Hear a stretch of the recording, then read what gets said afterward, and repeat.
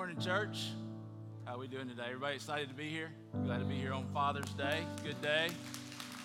I want to say happy Father's Day to all of the dads in here today. We're thankful for our fathers who have taught us and led us in our lives, and we want to definitely celebrate that today. I also want to celebrate Vacation Bible School with you guys, and specifically I want to thank our staff and all the volunteers that helped pull that off. It was a huge undertaking, but they did an incredible job with it. We saw over 200 kids each night who were getting more of the gospel and learning more of the gospel of Jesus and who that is and who he is and what he's done for us. And so it was a great week. It's kind of funny that we always rotate each night who will teach at the large group times. And they asked me what night I'd like to teach, and I said, how about Tuesday? And they were like, okay, that's fine. Here's your lesson for Tuesday. And it's a little outline to give you a direction of which way to go. I got mine. It was David and Goliath. So, we've been in David Goliath for about 6 weeks now, and somehow that was the one that I chose. All morning long, I thought that's funny. Nobody else has. But anyway, that's okay. I'll laugh myself. But it did end up being a great week, and we're very thankful for what God has done, what God is doing in the lives of our children. Today, we're going to continue in the Faith and Fear series. We've been looking at faith and fear through the lens of David and Goliath in 1 Samuel 17. And we're going to continue that today. Then we're going to have one more week next week, and we'll jump into a new series after that. But today, we're going to go through this chapter, 1 Samuel 17, and really look at the heart of this story. There's so many takeaways that you can get from David and Goliath, so many things that you can learn about God and about how we respond to God, how he responds to us, the things that David has shown us that we've looked at throughout this series. But today I want to be careful before we get out of this series to really look at the heart of this chapter, because everything in Scripture points us to Jesus. Everything in Scripture tells us about Jesus. It all points to one moment in time. I told you a couple of weeks ago about how all the life events and circumstances of my life really pointed to us starting this church, and we kind of realized that as we were starting the church. Life experiences, circumstances, giftings, different things all pointed to us starting this church. Well, it's the same way with the Bible. It all points to Jesus. Every story, every verse points us to Jesus and tells us the gospel. And so before we get out of David and Goliath, I want us to go through this chapter and really see how the gospel, the good news of Jesus, what Jesus has done for us is really spelled out in 1 Samuel chapter 17. And so let's open our Bibles or read it off the screen if you don't have one. We'd love to give you one at the Next Steps table if you don't have a Bible. But today we're going to be reading verses 4 through 11 to begin with. And so, story of David and Goliath. It says in verse 4, a champion named Goliath, who was from Gath, came out of the Philistine camp. His height was 6 cubits and a span, which is a little over 9 feet. He had a bronze helmet on his head and wore a coat of scale armor of bronze weighing 5,000 shekels, or over 100 pounds. On his legs he wore bronze greaves, and a bronze javelin was slung on his back. His spear shaft was like a weaver's rod, and its iron point weighed 600 shekels. His shield bearer went ahead of him. Goliath stood and shouted to the ranks of Israel, why do you come out and line up for battle? Am I not a Philistine? Are you not the servants of Saul? Choose a man and have him come down to me. If he is able to fight and kill me, we will become your subjects. But if I overcome him and kill him, you'll become our subjects and serve us. Then the Philistines said, this day I defy the armies of Israel. Give me a man and let us fight each other. On hearing the Philistines' words, listen to this, on hearing the Philistines' words, Saul and the other Israelites were dismayed and terrified. Let's pray and we'll jump in. God, thank you for your word. Thank you that it's living and it's active. Thank you for the power that is in it. God, I pray today that that power would work in our hearts. I pray that it would find good soil as you sow good seed into our lives, God, and it would produce a harvest in our life 30, 60, 100 times what's been sown, Lord, just as your word tells us. And so, God, we look forward to seeing what you have for us today in your word. In Jesus' name we pray. Amen. Amen. Well, I want to go through and really look at where the gospel is seen in this story. And I started off by telling you a little story of my own. The other night, is sometime during this week, I can't remember exactly which night it was, but I was sound asleep. It was like 4:30, 5 o'clock in the morning. I was at that stage of sleep where you like drool on your pillow, that kind of sleep. so I was out of it. And about that time, the house alarm started going off. And I don't know if you've ever been that asleep and then woken that suddenly, but I woke up, I didn't know where I was. I didn't know what was going on. I just heard the alarm, and then it hit me. Somebody's broken into our house. And so I jump up, and I just took off running, and I just started running through the house. I don't know where I was going. I don't know why I was even doing that. I had guns like right beside me. I didn't grab a gun. I didn't have a baseball bat. I had nothing. I was just running in the house defenseless. I guess if somebody had really been there and it wasn't a false alarm, they would have just killed me because I had no way of defending myself against them, and my ninja skills are a little rusty. So I would have just been dead. And so I ran through there completely defenseless. I was literally going to fight someone without even knowing what they had or what they were doing. I was defenseless. And the thing I want you to see about these Israelites is they were defenseless. They weren't able to fight Saul. In fact, the first thing I want you to see out of this text and out of the scripture we just read is that we, like the Israelites, face an enemy that we cannot defeat. We can't defeat two enemies in our life, and that is, one is sin and the other one is death. We cannot defeat those enemies. Those enemies rule and reign over every human being who has been born from Adam and Eve onward. That first creation, when it fell, it has infected all of us. And so, and it's put us in a situation where we cannot defeat the two enemies of sin and death, not on our own. When you look at the Israelites and they were facing Goliath and the Philistines, that they were facing an enemy. But you and I also face two enemies every day, sin and death. We can't defeat sin and death, and they truly rule over every human being. I want you to see this over in the New Testament, from Old Testament to New Testament. I want you to see how it really says the same thing. And if you look at Romans chapter 3, verses 9 through 17, you'll see this. It says, "What shall we conclude then? Do we have any advantage? Not at all." This is Paul writing to the church in Rome. "For we have already made the charge that Jews and Gentiles are alike are all under the power of sin." So everyone's under the power of sin. Listen to this in verse 10. "As it is written, there is no one righteous, not even one, not one righteous person. There is no one who understands. There is no one who seeks God. All have turned away. They have together become worthless. There is no one who does good, not even one." And then look at verse 23 over in chapter 3. It says, "For all have sinned and fall short of the glory of God." The point I'm trying to make is this: you and I are all in the same boat in which sin and death has mastery over us. It rules us. It reigns in us and through us. If it's left up to us, there's nothing that we can do to defeat those two enemies. And we're all in the same situation. The Israelites were unable to defeat the enemy that they face. We're unable to defeat the enemy that we face. We have no hope in our sin and in death apart from Christ. And so listen to verses 12 through 15. He says, "Now David was the son of an Ephrathite named Jesse, who was from Bethlehem in Judah. Jesse had 8 sons. In Saul's time, he was very old. Jesse's 3 oldest sons had followed Saul to the war. The firstborn was Eliab, the second Abinadab, and the third Shammah. David was the youngest. The 3 oldest followed Saul, but David went back and forth from Saul to tend his father's sheep at Bethlehem." I want you to see, 1, our hopeless state, but I want you to see, 2, that Jesus, like David, was an unlikely Savior. When you look at David, he wasn't someone that you would just have picked to go fight the battle.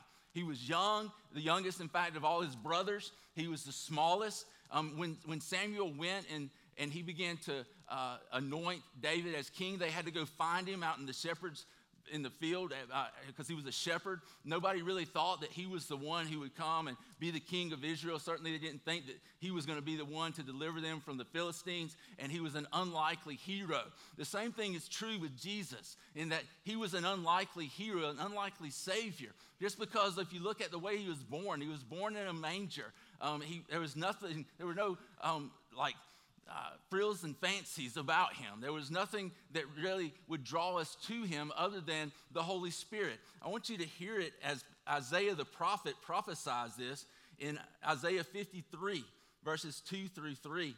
It says, "He grew up before him." This is Isaiah hundreds of years before Jesus was born, prophesying about the coming Messiah.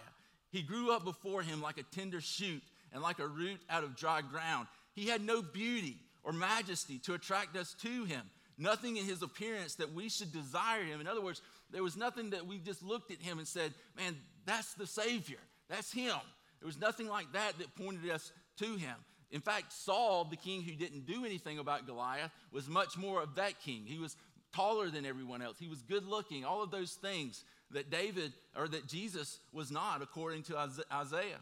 It says in verse 3, he was despised and rejected by mankind, a man of suffering and familiar with pain, like one from whom people hide their faces. He was despised, and we held him in low esteem. And so we know that Jesus himself was rejected when he came to earth by most of humanity. Most of humanity didn't see him and go, oh, there's the Savior of the world. Most of humanity saw him and rejected him. Just like many people reject him today when they hear about who he is and what he's done for us, and they still turn their backs to him. In verse 4, though, it's almost like you can write but under verse 3. And as you go into verse 4, it says this, surely he took up our pain and bore our suffering. Yet we considered him punished by God, stricken by him, and afflicted. I want to point out to you that what Isaiah is saying is that he took the pain that we should have taken. And he set us free from the condemnation that should have been ours. And so when we look at Jesus, we can see that he was punished, that he was stricken, that he was afflicted so that we wouldn't have to be. And then in verse 5, it says, but he was pierced for our transgressions. He was crushed for our iniquities. The punishment that brought us peace was on him. So we got peace, he got punishment. He got the punishment that we deserved, and we got the peace that he deserved. And so it was a flip-flop when Jesus died on the cross for us. And it says, by his wounds we are healed. By his wounds we're being made whole. By his wounds we're being saved. By the wounds that he took on the cross for us. It says, we all, like sheep, have gone astray. Each of us has turned to our own way, and the Lord has laid on him the iniquity of us all. When we look at this passage, what we see is Isaiah telling us hundreds of years before Christ was born what Christ was going to be like and what Jesus was going to do for us. And we see him basically telling us that our iniquity, our sin, all of that junk and mess of our life was put on Christ. He died for that. He took the punishment for that. He took God's wrath for that, so that you and I could be set free. He became condemned. He became cursed so that we could walk away free and walk away blessed in the power and purpose and presence of God in our life. That's what Jesus has done for us. But he was an unlikely Savior. He wasn't one that you would have just naturally looked at and thought, that's him. But he came in the power of God. And we know that no one can even say that Jesus is Lord apart from the Holy Spirit working in his heart. And so we see that God does draw us to himself, and he calls us to be a part of his ministry. And much like David, many of us are the unlikelies, right? Jesus, when he came and he began to call the people to himself, he began to call the 12 disciples to himself. He called fishermen like Peter, like John and James. He called fishermen to himself. He called tax collectors, people that never would have been thought of as being the first ones into the kingdom that was going to be established by the Messiah. People who they never thought that they would have been the ones. It's just like he does today when he calls roofers to be preachers, right? I think I was much better at roofing than I am at preaching. But the thing that God saw is he said, no, I put a call on your life. I want you to do this. The good thing for us this morning is that in 1 Corinthians chapter 1, verse 27, he tells us very clearly that he uses the lowly things to confound the wise. He uses the weak things to confound the strong. In other words, he takes those unlikely things, he puts his spirit in them, and he begins to do a good work through them. And so here's the good news for us. If we find ourselves seeing ourselves as being unlikely to be used by God, if we find ourselves not really feeling like we're that gifted to be used by God, then really all that does is puts us in a position to be used by God to produce a miracle in someone else's life, or maybe even in our own life, because God likes to take the unlikely and use them for his glory. Because when he uses the unlikely, the one who nobody would have thought could have got it right, and the one that no one would have thought would have done it for God, that's when he gets the glory. And so he loves to take those unlikely people, and use them for his glory and for his honor and might. Listen to 1 Samuel 17:20. It says this. David now has gone and brought the supplies, or bringing them to him. It says in verse 20, early in the morning, David left the flock in the care of a shepherd, loaded up and set out as Jesse had directed. He reached the camp as the army, listen to this, as the army was going out to its battle position, shouting the war cry. This is kind of funny if you think about it, because here's all these Israelite soldiers going out shouting the war cry, hooping and hollering like they're about to go kick some tail, right? And they've been doing this, though, for like 40 days, and they haven't done anything yet. And so they're just really going through the motions. They're like, I'm not going out and fighting that 9-foot-tall dude. I'm not going to do that. But we're going to shout and yell and act like we are. And so they make all this commotion, but they don't go do anything. And so when we look at this, they were really helpless. They were kind of hopeless on their own. And how little did they feel knowing that I'm hollering and I'm excited and I'm going to do this. I'm going to fight. And this is going to be awesome. And we're going to win. And they know in the back of their mind, I ain't going out there. And so we need to see that they were helpless and hopeless. And we, like the Israelites, are helpless and hopeless if we're left to our own abilities. We can't save ourselves. I started going back to the gym a few weeks ago, and now I've got to start going back to the gym again because I quit a few weeks ago after I started. But when I got to the gym, I hadn't lifted in a long time, and I got underneath the bench press, and I put the weight on that I used to warm up with. And as I began to do it, I was trying to do 10 reps just to warm up. And the 10th one, I found myself doing this, right? I was shaking like this, trying to push the weight up. And as I was shaking, I saw my right hand was a little higher than my left hand. And for some reason, people tell you if you look at your left hand, it'll go up. So I started looking at it. It didn't do anything but keep shaking. And so I literally couldn't get the weight off. It finally just sank back down on my chest. And I realized how weak I've gotten.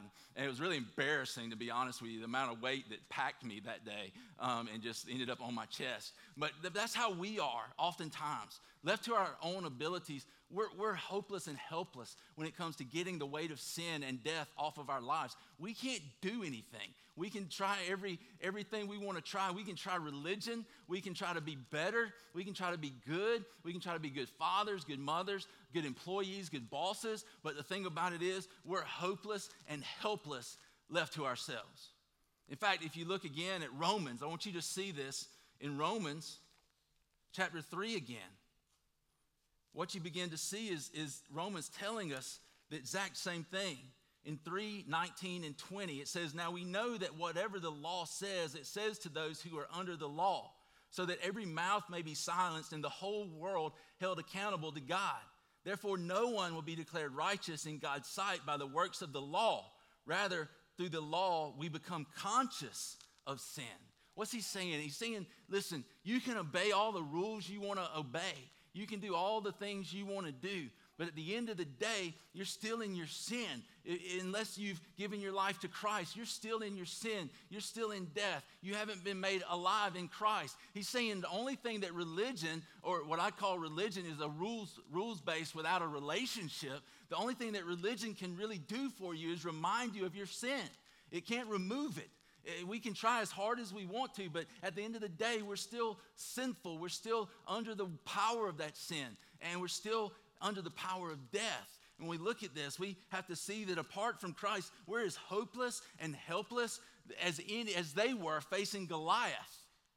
We're that hopeless and helpless against sin and against death. Look at verse 21. It says, Israel and the Philistines were drawing up their lines facing each other. David left his things with the keeper of supplies, ran to the battle lines, and asked his brothers how they were. As he was talking with them, Goliath, the Philistine champion from Gath, stepped out from his lines and shouted his usual defiance, and David heard it. But listen to this. Whenever the Israelites saw the man, they all fled from him in great fear. The next thing I want you to see is that we, like the Israelites, were in a place of bondage. We couldn't set ourselves free from the power of sin. Sin not only had its power in causing us to be separated from God and causing us to be spiritually dead, but it's now got us in bondage that we can't break free from. But the good news is that Jesus has set us free from the power of sin and death by taking that sin on himself, by dying the death that he died, by being put in that tomb and rising 3 days later through the resurrection, what we begin to see is that God has accepted his sacrifice for sin once and for all. So he raised him from the grave. Now he sits at the right hand of the Father. And we know that he sits at the right hand of the Father and has sent the Holy Spirit back to us, the power of God back to us, so that now the power of sin can be broken over our life, so we no longer have to allow sin to have mastery over our lives. We can overcome those addictions. We can overcome our selfishness. And 10 out of 10 people are selfish. Don't act like you aren't, because 10 out of 10 people are selfish. And the thing that we are able to see, though, is God begins to give us a new heart. He begins to transform us, and he breaks the chains and the bondage off of our life of sin that has held us back for so long. And he sets us free to become the new person that he created us to be. The Bible is clear and tells us that he who's in Christ is a new creation. The old is gone and the new has come. That means you can live a new life apart from the sin that has held you back and held you down for so long. You can be set free from that sin through the power of Jesus as you pursue him and are filled with the power of the Holy Spirit. We had no way of overcoming sin and our bondage to sin except for the work that Jesus did on the cross for us. Let's skip over a few verses now and look at verse 38. David has now told Saul he's going to go fight him. Saul has finally said, yeah, David, go fight Goliath. And we read in verse 38, it says, then Saul dressed David in his own tunic. He put a coat of armor on him and a bronze helmet on his head. David fastened on his sword over the tunic and tried to walk around because he was not used to them. I cannot go in these, he said to Saul, because I'm not used to them. So he took them off. Then he took his staff in his hand, chose 5 smooth stones from the stream, put them in the pouch of his shepherd's bag, and with his sling in his hand, approached the Philistine. The next thing I want you to see in how we relate to the Israelites, how David foreshadows Jesus, is this, that David defeated Goliath the only way that he could. We need to see this. Jesus defeated Satan, sin, and death the only way that he could defeat them for us, and that is through the cross and the resurrection. See, Jesus could have overcome the world any way he wanted to, but it was only through the cross that we were able to see that Jesus has made a way for us to have victory with him. And so the cross and resurrection, the cross where he took our sin upon himself, where he took the wrath for that sin from God, where he was condemned, and now we don't have to be. The resurrection where God said, I accept his sacrifice, and he raises him to his right hand. And listen, Jesus is sitting down, not because he's tired, but because he's finished, because he's done everything that he had to do to set us free from sin and give us life. Jesus is sitting because he's done. And now he sent the Spirit back to us so that we can be alive. And so we need to see that Jesus died the only way that he could have in order for us to have sin. It was prophesied through the Old Testament. In fact, if you go all the way back to the first book of the Bible in Genesis chapter 3, verse 21, after Adam and Eve have sinned, God takes an innocent animal and he kills this animal. And he basically makes animal clothes for Adam and Eve, and he clothes them with these to hide their nakedness, to hide their shame. And God was establishing for us the pattern of how sin would be forgiven, how our shame would be taken away, was through sacrifice. And so from Genesis 3:21, at the very beginning of the Bible, at the very beginning of sin, God shows us that it's going to be through his grace and mercy that he forgives us. He shows us that it's going to take an innocent life to be sacrificed and blood shed for us to be forgiven, for us to be set free from sin. And you can follow that trail of blood all the way from Genesis 3:21 all the way to the cross, because that's where it's telling us. He's telling us, look, I want you to know when I send the Messiah and he dies for you, when the Christ comes and he dies for you, I want you to understand why.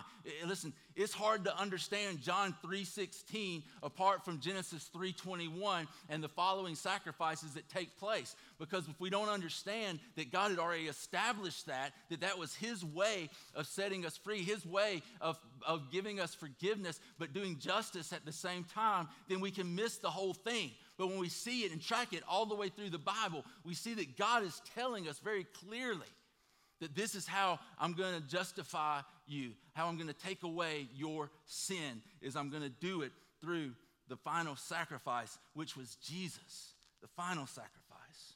Listen to verses 41 through 47. It says, then, meanwhile, the Philistine with his shield bearer in front of him kept coming closer to David. So it's getting serious now. They're about to fight. He looked David over and saw that he was little more than a boy, glowing with health and handsome, and he despised him. He said to David, am I a dog that you come at me with sticks? And the Philistine cursed David by his gods. Come here, he said, and I'll give your flesh to the birds and the animals. He said, David said to the Philistine, you come against me with sword and spear and javelin, but I come against you in the name of the Lord Almighty, the God of the armies of Israel, whom you have defied. This day the Lord will deliver you into my hands, and I'll strike you down and cut off your head. This day I will give you the carcasses of the Philistine army to the birds and the wild animals, and the whole world will know that there's a God in Israel. That's why we exist, is so that the whole world would know God. All those gathered here will know that it's not by sword or spear that the Lord saves, for the battle is the Lord's, and he will give all of you into our hands. I want you to see what David does here. He steps in between the Philistines and the Israelites. In the same way, Jesus stepped in between us and sin and death. See, there was a chasm between us and God. There was a chasm that had been created by sin, a separation that existed because of our sin. Jesus stepped between us and bridged over us, gave us a bridge into the presence of God. Now we can come boldly before his throne of grace to receive mercy. We can come into the presence of God because of what Jesus did for us as he bridged that gap for us. See, we couldn't lift the sin when I was under that bench press and all that weight was coming down on my chest and I was helpless to get it off. I had what's called a spotter. If you've ever lifted weights, you most likely had a spotter who stood over me, and he was able to lift the weight off of me that I couldn't lift off of myself. And I want you to see this morning that that's what Jesus has done for us. When we put our faith in him, he lifts off the sin. He takes it away. It's separated from us, never to touch us again. We're made pure and spotless, just as Jesus was pure and spotless. We are righteous before God, meaning right with God. We are justified, meaning it's just as if we never sinned. We've been made whole in Christ. As God looks at us, he sees Jesus. And so we have been set free from the sin as Jesus stepped in between us and Satan and sin and death. He became a bridge from us to God. And he also was a substitute for us as he took our place on the cross. Verse 48, it says, as the Philistine moved closer to attack him, David ran quickly toward the battle line to meet him. Reaching into his bag and taking out a stone, he slung it and struck the Philistine on the forehead. The stone sank into his forehead and he fell face down on the ground. The next one is this: David defeated Goliath once and for all, just as Jesus defeated Satan once and for all. See, you go and if you read the book of Hebrews, you get to Hebrews chapter 10, and it's talking about the Old Testament sacrifices. And what it says in there is it says these priests make these sacrifices day after day after day. They make the same sacrifice. And he says the reason that they make that sacrifice day after day after day is because that sacrifice could never take away sin. If that was the case, that the death of an animal could take away the sin of a person, then what he's saying is they would have stopped a long time ago. They wouldn't be sacrificing day after day after day. And it says the priests stand day after day making these sacrifices. But what we read and what we understand about Jesus is that he was the final sacrifice once and for all. He gave his innocent life for our guilty life so that we could be made free, so that we could be made whole, so that we could be made alive. He took our place. He became that final sacrifice. So now there's no more need for another sacrifice. And what I want you to see is so many of you, listen, and so many times I've done this too. We go through life trying to make sacrifices to God, trying to do more, trying to be better, trying to clean ourselves up. And that's great and that's good when the Spirit of God is working out of you the salvation that you have. But so many times we're doing those things trying to earn the salvation that God freely gives us through Christ. And we can't really have victory over sin until God has taken the sin away and he's put his Spirit inside of us. The Bible doesn't say work in your salvation. It says work out your salvation. Work out what God's already put in you. And so we need to see this, that it was done once and for all, final, complete. In fact, when Jesus was dying on the cross, one of his last sentences was, "It is finished. It is done. It is over." In other words, he had done everything needed for us to have salvation, for us to be made new, and for us to have a relationship with God. All religion or rules without a relationship can do for you, all it can do for you is remind you of the sin that you have, but it cannot take away guilt. It can't take away condemnation. Only faith in Jesus can do that. But when we put our faith in him, he takes it away. He makes us spotless. He takes away, listen, not the little politically correct sins that we all will admit we have, but the deep, dark sin that nobody wants to be broadcast on the screen this morning, right? Because everybody's got that, right? He died for our lustful thoughts. He died for our sexual immorality. He died for all of those things that we don't want to talk about. Jesus died for those, and he can take those away, and he can do like the woman who was going to be stoned by the men, and he said, where are they who accuse you, after he had told him to go away, and she said, there's no one here, Lord. And he says, then neither do I accuse you. Go and sin no more. And she walks away free and forgiven, but knowing God has done something in me that's changed me, and I'll be a different person from now on. That's what God does for us and through us as he works in us. The good news for us is this: when we come to faith in Christ, he begins to work in us and work through us by the power of his Holy Spirit. It's what Jesus, he sent the Spirit back so that he could work in us now. And so when we come to faith in Christ, the Bible teaches us this, and it's been the experience of people who've given their life to Christ, is this, that when we become followers of Jesus, when we put our faith in him as our Lord and our Savior, he gives us his Spirit, and the Spirit gives us a new heart with new desires and new wants and a new way of walking and a new way of doing life. He begins to change us from the inside to the outside, just one step at a time as the Spirit of God works in us. Listen now to the last one. It's in verse 51. It says, David ran and stood over him. He took hold of the Philistine sword and drew it from the sheath. It says, after he killed him, he cut off his head with the sword. When the Philistines saw that their hero was dead, they turned and ran. Then the men of Israel and Judah surged forward with a shout and pursued the Philistines to the entrance of Gath and to the gates of Ekron. Their dead were strewn along that S word right there, that road, to Gath and Ekron.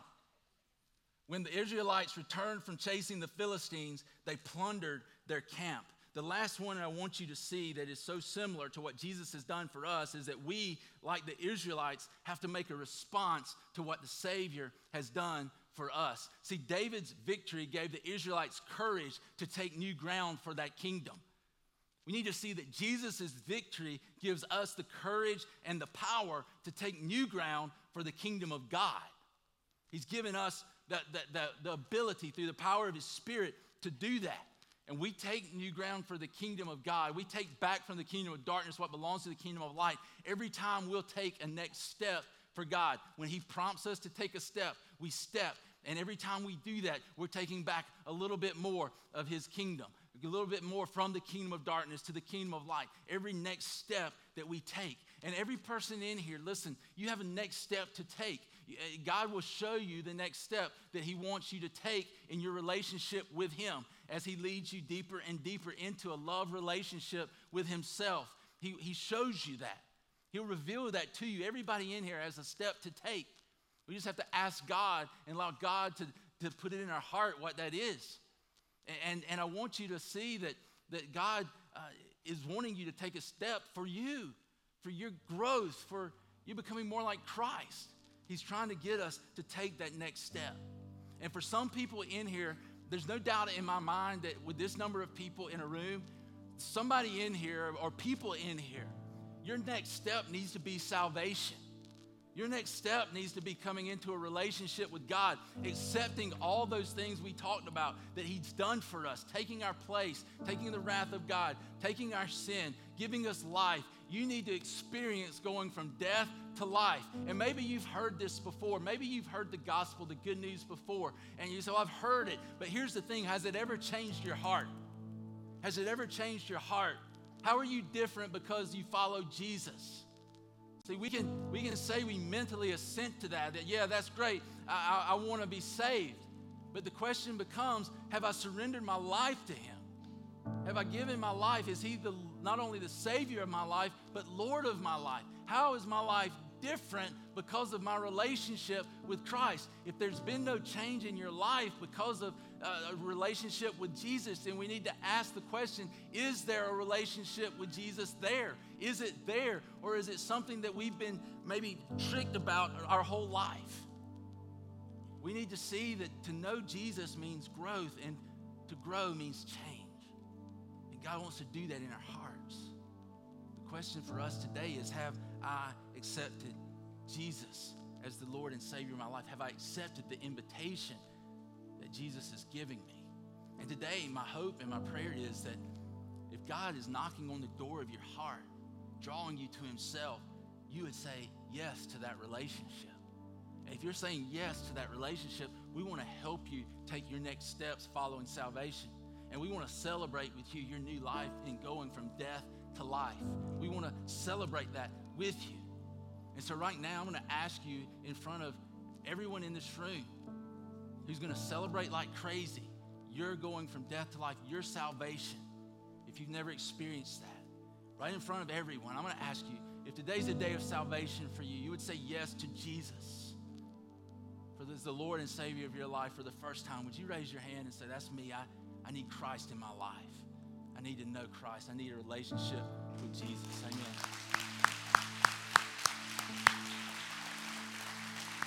Stick them up high.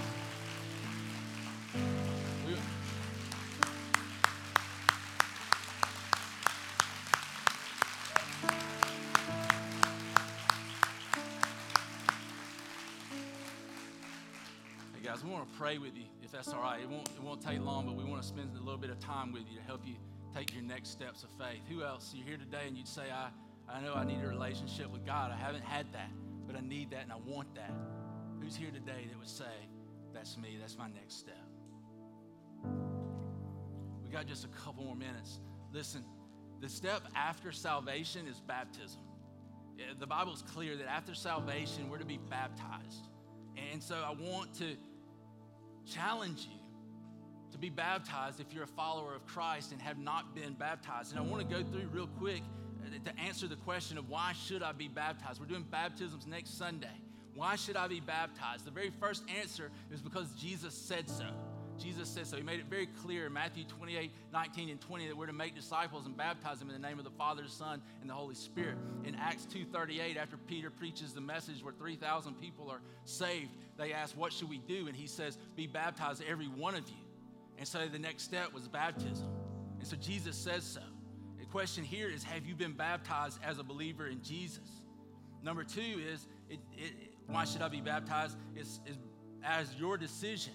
It should be a baptism of your decision. Baptism comes after you make a choice to follow Christ. It's your statement that your life's been set apart and wholly devoted to Jesus. Have you been baptized as a public profession of your decision to follow Christ? And the third one is this. We should be baptized as a response to what God has done. Baptism doesn't cause your conversion. The water doesn't save you. It's faith that saves you. It's faith. It's all about God's grace working in your life through faith. The faith is what saves you. The question is, have you been baptized as a result of your faith in Jesus? So have you been baptized as a believer? Have you been baptized as a public profession of your decision to follow Christ? Have you been baptized as a result of your faith in Jesus? If the answer to any one of those is no, then your next step is baptism. According to Scripture, this is the one next step that I can tell you we don't need to even talk about anymore. It's just an act of obedience to be baptized. Have you been baptized as a believer, as a follower? Have you been baptized as your decision? If the answer is no, then your next step is to be baptized next Sunday. So here's the thing I want to ask. We've already got a list of people who want to be baptized. Whether you're on that list or not, that maybe you walked in today not thinking you were being baptized next Sunday, but you realize baptism is the next step that you need to take. what I want to do is I want a show of hands. I want you to raise your hand if next Sunday, whether you came in here knowing it before this message or not, but next Sunday, you know my next step is to be baptized. I want you to raise your hand, stick your hand up high in the air, and let us celebrate with you. Your baptism is next Sunday. Amen.